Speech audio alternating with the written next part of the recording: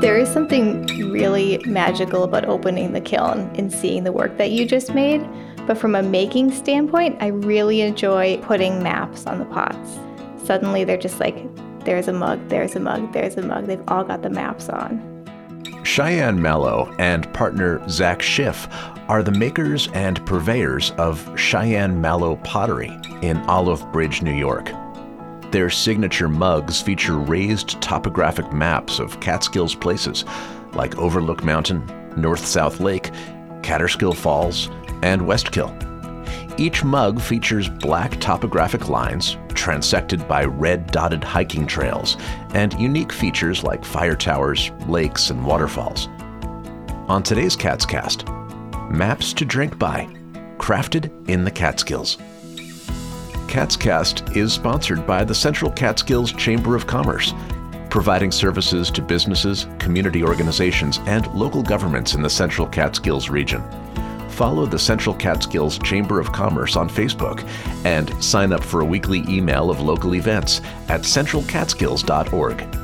Thanks also to the Mountain Eagle, covering Delaware, Greene, and Schoharie counties, including brands for local regions like the Windham Weekly, Schoharie News, and Catskills Chronicle. For more information, call 518-763-6854 or email mountaineaglenews@gmail.com. If your cabinet is anything like mine, there's no shortage of mugs, but we tend to grab the same 2 or 3 every time. Maybe it's the shape or size, a meaningful design, or how it feels to take a sip of coffee from that perfectly formed lip.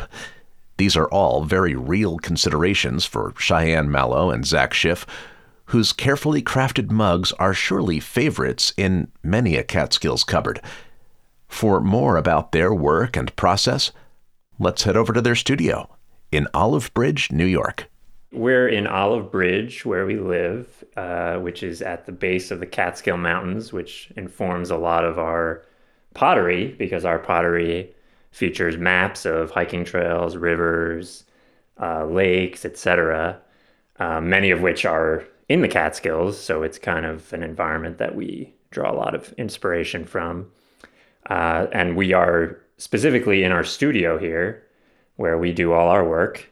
And yeah, this is a full-time business that we both participate in. Cheyenne is a trained potter, as she may express. Okay. So I did my undergrad at the University of Wisconsin at River Falls, which is not Madison. It's a smaller state school, but I had a really fantastic arts department while I was there. And at the time, I was more focused in a career in printmaking, but I was also minoring in ceramics. And when I moved to the Hudson Valley in 2011 for an internship, the studio that I was at, which is the Women's Studio Workshop in Rosendale, had just a phenomenal ceramics community. And through interacting with them and engaging with that community, I found myself a little more drawn to the ceramic side of thing and less drawn to the print side of thing. So at the same time, I was also hiking in the Catskill Mountains. Being more invested in ceramics and pottery, I had this light bulb moment of, what if I put the hike I just did on a pot I just made? And it's really evolved since then. And from that happening around 2013, there was a really busy holiday season. And Zach at the time was working in a garden center and had winters off, which was perfect. So we had the situation was, hey, can you help me in the studio making all of these ornaments? Which turned very quickly into both of us doing this full time, expanding the studio. You know, there's a lot of crafts or products that are Catskills themed that you can buy locally, but not all of them are Catskills made. So that's really nice that this is made right here. And also, you know, to represent the Catskills, you could have gone with a number of things. You could have gone with black bear theme or wildlife or water features, but you've really honed in on this kind of topographic subject matter. So tell me a little bit about your adherence to that theme and how your creativity has that framework. Well, maps were actually something that I had used previously in my print work to sort of give my prints a sense of place, but they were a really subtle element of it. And transitioning that to pottery, it felt more authentic to be representing this other aspect of my life, which is hiking and spending time in the outdoors, to tie that into the actual map to represent this sense of place. If you've been there, you've seen the map, and you know what that means. You know what the place is, but it has a very different meaning to you because each person's individual experience at that location is a little bit different. So then that person can apply their own experience to that piece and make it more personal. Yeah, I also think there's just something very aesthetically appealing about a topographic map. It's something about those lines and just the way they resonate with people, I think, is what we're latching onto and is what people connect with. Also, we just are very avid hikers. You know, Cheyenne loves to tell customers about how much we love hiking, and if they love hiking, we connect on that basis. Looking at the designs on some of them, where it's just the topographic lines, I would imagine that there are some people who look at it and say, wow, that's a really pretty design, and never connect that it's a map or that it's a map of someplace very specific. Have you come across that at all? Every single event we do, yeah, pretty much. But it makes it fun for us because watching their discovery of learning that it's a map is so exciting. Partially because of that, we also print the actual location of the map onto the bottom of the pot with a silkscreen decal, tying in the printmaking element of it. So you know once you actually pick up the pot, you wouldn't have to be told. You could see, oh, here's Lake Awasting within Minnewaska State Park. Or you know, some people are map lovers like us and they come up and immediately know. As I mentioned earlier, Cheyenne is more of the trained potter. I'm more of the novice, but one of the artistic contributions I like to think I make is I do the map designs, which comes down to basically just tracing on a piece of paper. So it's sort of a thing a kindergartner could do. But there's a little bit of aesthetics that go into it because we choose which map looks cool, which lines to represent, because of course, if you've seen a real topographic map, the lines are extremely dense and we can't include quite that density of line onto the pottery. So it's fun to kind of pick and choose which lines to apply and how to make it look. And there's certain maps that just look really cool and people seem to like them and we like making them, like the Devil's Path, for instance, or Lake Minnewaska, certain local staples that also have really great maps. And Cheyenne, would you say that would have been a very, very talented kindergartner to be able to do what he does on that? Not any kindergartner. No. Yeah. Tracing the map is one step in a long process that then involves piping liquid clay onto those lines, kiln firing, glazing, sanding, and a number of other steps that Cheyenne and Zach went into in quite some detail. Suffice it to say, this is no factory-stamped mug. I asked about the clay itself, which is sourced just down the road from a Kingston supply shop. The clay that we're using now is called 213 Porcelain, and it's made by Standard Clay Company. Conveniently, Bailey Pottery Equipment is in Kingston, and they're one of the largest U.S. suppliers for ceramic materials and clay. So it's a half an hour drive for us to go and pick up our clay, which is very convenient. But we're choosing this clay body primarily because it fires a really nice bright white. Unfortunately, the cost of this clay has just about doubled since we started using that. So we're actually exploring different clay bodies right now. One I'm pretty excited about is a clay body that can handle a little more thermal shock, meaning you could put it in the oven. So we're hoping to expand our line to be able to do like baking dishes, which is really the fun and the creativity in it, is creating like new forms for me. And because I like to put everything in the dishwasher, I asked whether these mugs would be an exception to that convenience. Totally fine in the dishwasher. It's totally fine in the microwave. We actually have some pieces that we do bake in. It's just slightly riskier to put it in the oven, so we don't recommend that people do that just in case. And these pieces are not, they're not cheap, but watching some of these Instagram posts or reels that you do that show the process, it's like, oh, yeah, that's why. Every step is pretty intense. I watched a piece where you hand drill the holes into a salt and pepper shaker. And that's one small component of that piece, which I assume takes a long time from start to finish. Yeah, handmade pottery, it's not like fast fashion. You're not going to buy something cheap, use it throw it out, get something new.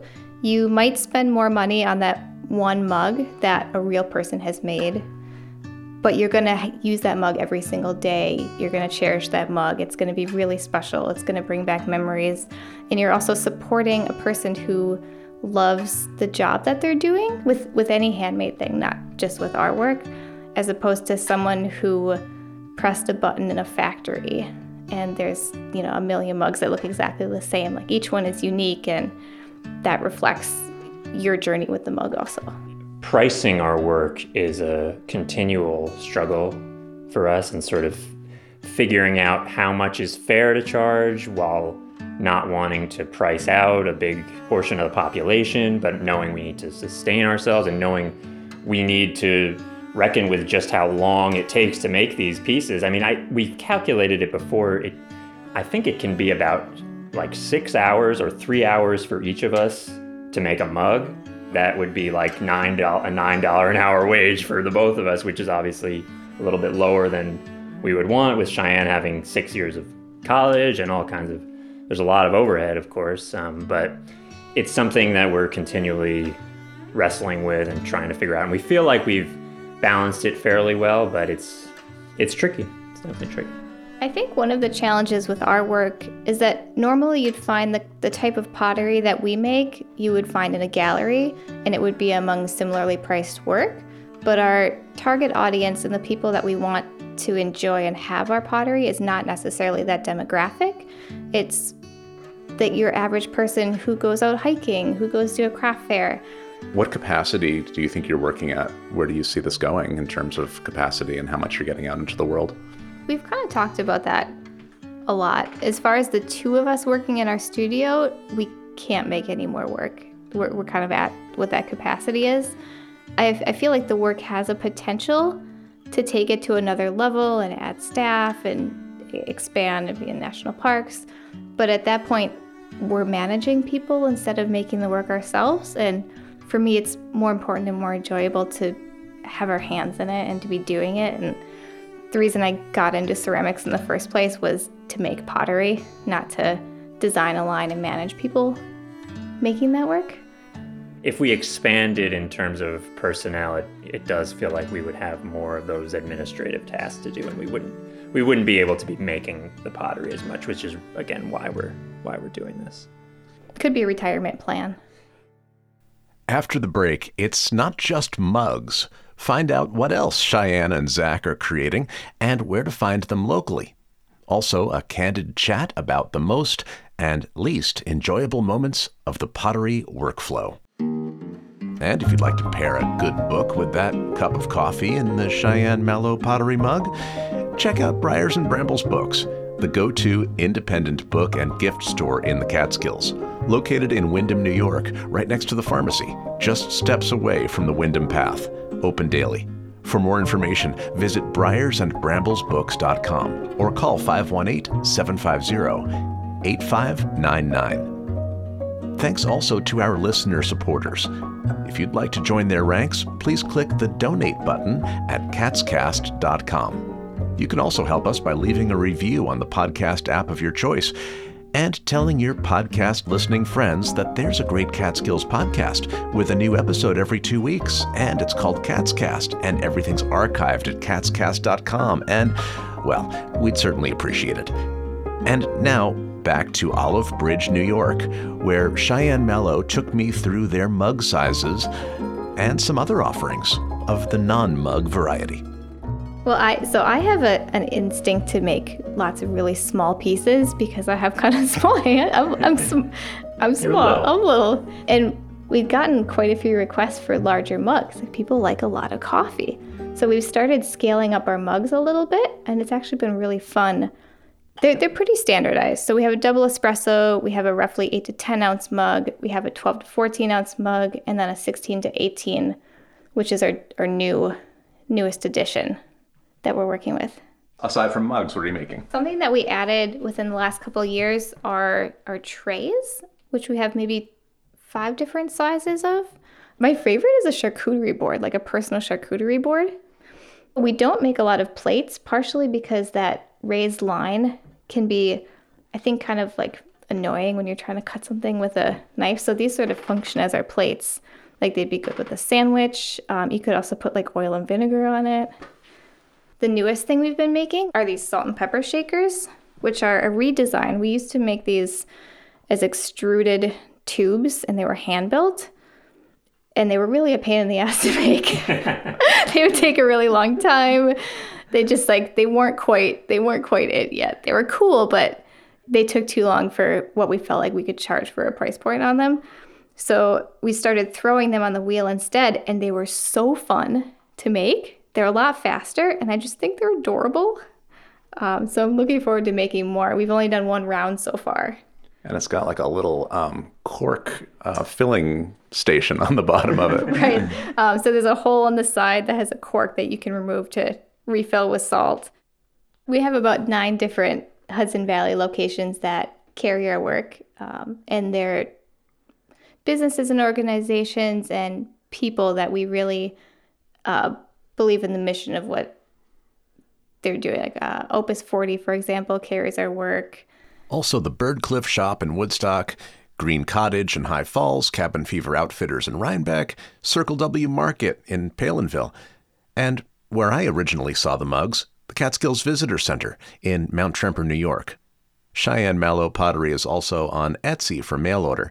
You can find that through CheyenneMallow.com. Before I left the studio, I had one more question for Cheyenne and Zach. What's your favorite part of this whole process? And what's one part of it that you would just be happy to outsource to someone else? Oh boy, I think my favorite part is opening the glaze kiln when everything's done. You know, it's like you're baking this big thing. It takes about 12 hours to fire our glaze kiln. And then it takes another 18 to 24 hours for it to cool. Then you open it up and there's just a whole batch of new pots, and they look great. They're shining. Their interior colors look amazing, and it's just wonderful to unload everything. And then we have to sand it, but you've got all this new work, and it's a really fun. I think that's the best part. The worst part for me is probably I don't like messiness, which makes me not a great candidate to be a full-time potter, but the messiness of glazing and the dust that gets everywhere, and I don't love that part. I would be okay outsourcing that part. There is something really magical about opening the kiln and seeing the work that you just made. But from a making standpoint, I really enjoy when we hit the part where we're putting maps on the pots. I think they look really beautiful when they're in that leather hard stage. Suddenly they're just like, there's a mug, there's a mug, there's a mug. They've all got the maps on. And I hate taxes. I hate doing taxes. So the administrative side of things. When you imagine a potter, you imagine somebody in a studio making work, and that's maybe only 50% of what it is. There's so much administrative work that goes into it. And social media is part of that, but I enjoy social media. I love sharing our process and sharing how we make the work. Yeah, but if we could not have to do taxes, that'd be great. To see those social media posts, though, check out Cheyenne Mallow on Instagram. And if you want to see some pictures from our session at the studio, including a shot of their space-aged kiln, sign up for our newsletter. There's a link in the show notes. Catscast is a bi-weekly production of Silver Hollow Audio. Production intern Molly Zolden. Transcripts by Jerome Kozlowskis. Many thanks to the Nicholas J. Juriad Family Foundation for their generous support of this podcast. I'm Brett Barry. Thanks for listening, and we'll see you next time.